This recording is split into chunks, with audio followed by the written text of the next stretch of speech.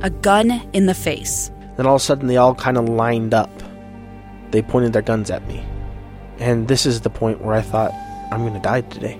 Started 2 years of horror for an American in Venezuela. They said, you need to give us your phone and get ready because you're coming with us. I'm Becky Bruce, and I spent a year researching and piecing together Josh and Tammy Holt's story about their ordeal in a notorious prison. That's when everything started to turn bad. We had another pound on the door. Boom, boom, boom. And there was the police once again. You can binge all of the episodes of Hope in Darkness on KSLpodcasts.com or wherever you get your podcasts.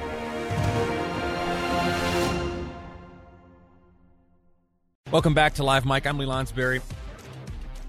You heard me before the break ask the question, if your child were to approach you and say, hey, you know, Ma, I'd like to, or Dad, or whoever's raising you, hey, I would like to pursue a career in politics. I want to run for office.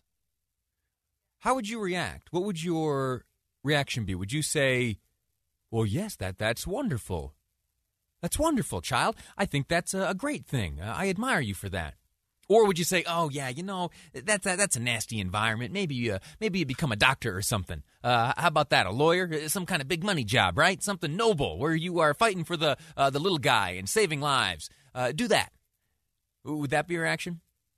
Think about that for a second. I want to return to it. But before we get there, I do have to share with you some coronavirus updates. We just moments ago got our hands on, I've got it right here, an update from the Utah Department of Health. These updates, they come every day, and they have become, just routine. But today, there's been a little bit of a shift. You know, last week as we were receiving the updates, the numbers were increasing, right?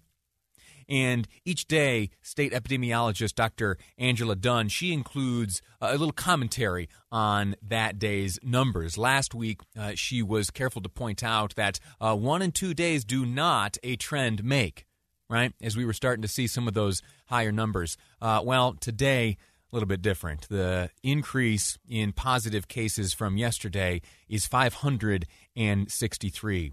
Our rolling 7-day average for positive tests right now is 487. You remember the governor, he some time ago laid down a challenge that we get that 7-day rolling average under 400 by September 1st. Well, we hit that mark and then almost immediately started climbing up again. But as Dr. Dunn said last week, 1-2 days does not a trend make. Well, let me read to you a statement regarding today's case count. This comes directly from Dr. Angela Dunn. Quote, we are experiencing a clear upward trend in case counts right now.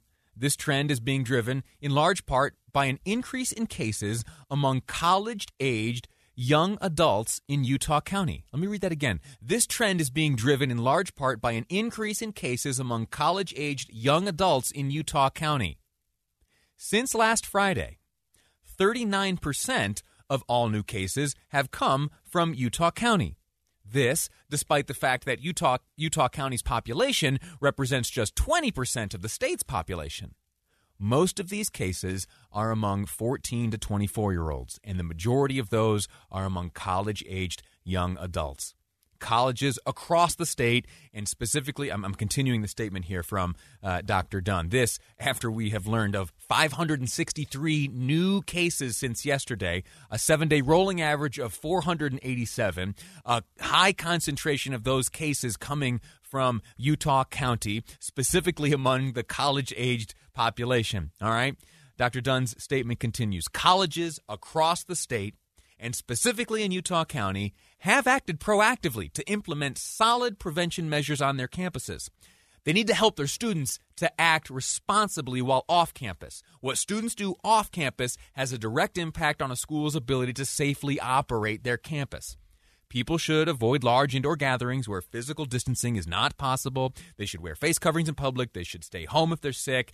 And they need to follow the quarantine and isolation instructions from public health. Listen, if you've got a college-age kid in your life and they seem to be immune and invincible to everything, and for that belief they are out partying, if they're going to these young and dumb parties, you got to advise them otherwise. All right? We're seeing here that it's real, all right? There is an upward trajectory, all right? And it's going to have an impact on all the rest of us, and it's going to have an impact on the way the rest of us go about our lives, okay? We can't afford to shut down again. We can't afford to go backwards in terms of the economy and our ability to go to school, interact with one another. It's breaking our banks, it's breaking our minds, and it's breaking our hearts, all right? So if you've got a college-age kid in your life and they're acting a little silly, straighten them out, will you? Straighten them out. All right, sorry, I didn't mean to spend so much time on that, but I caught that note from Dr. Dunn, this high concentration of cases coming from the college communities in Utah County. That's a solvable problem, right? That is behavior that can be corrected. There is some personal responsibility that these young college kids need to take because it's going to have a pretty dramatic impact on the rest of us if this trend continues in its current trajectory. What I want to talk to you about. All right, forget all that. Talk to your college kids. All right, moving on. You're a parent. You have a child. They're trying to decide what they're going to do with their life. They come to you and they say, Mom, Dad, I want to pursue a career in politics. What's your response? Only 1 in 10 parents say they would be happy if their child pursued politics, compared to 3 in 10 back in 1995. That's Erica Evans with Deseret News. She, to me at least, shared there one of the most eye-popping findings of this survey. 9 in 10 parents wouldn't want to see their child pursue a career in politics. That's a little heartbreaking. I've worked in Washington, D.C. I was there for a long time, almost 5 years. I quite literally roamed the halls of Congress every day. I interacted with those who pursued and achieved elected office. And let me tell you, they're an odd bunch. All right? They are an odd bunch. Some are great, some are awful, some are noble, some are despised by all.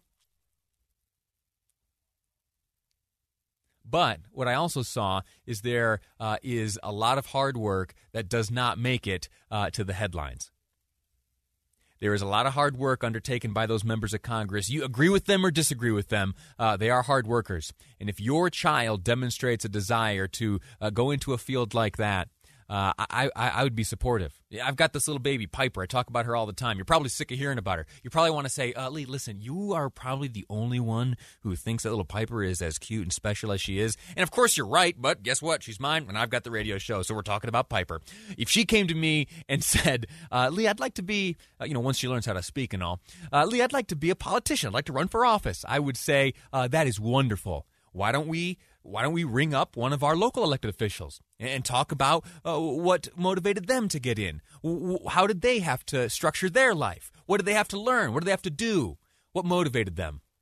It's a good thing. There's more I would like to say on this, but time is tight.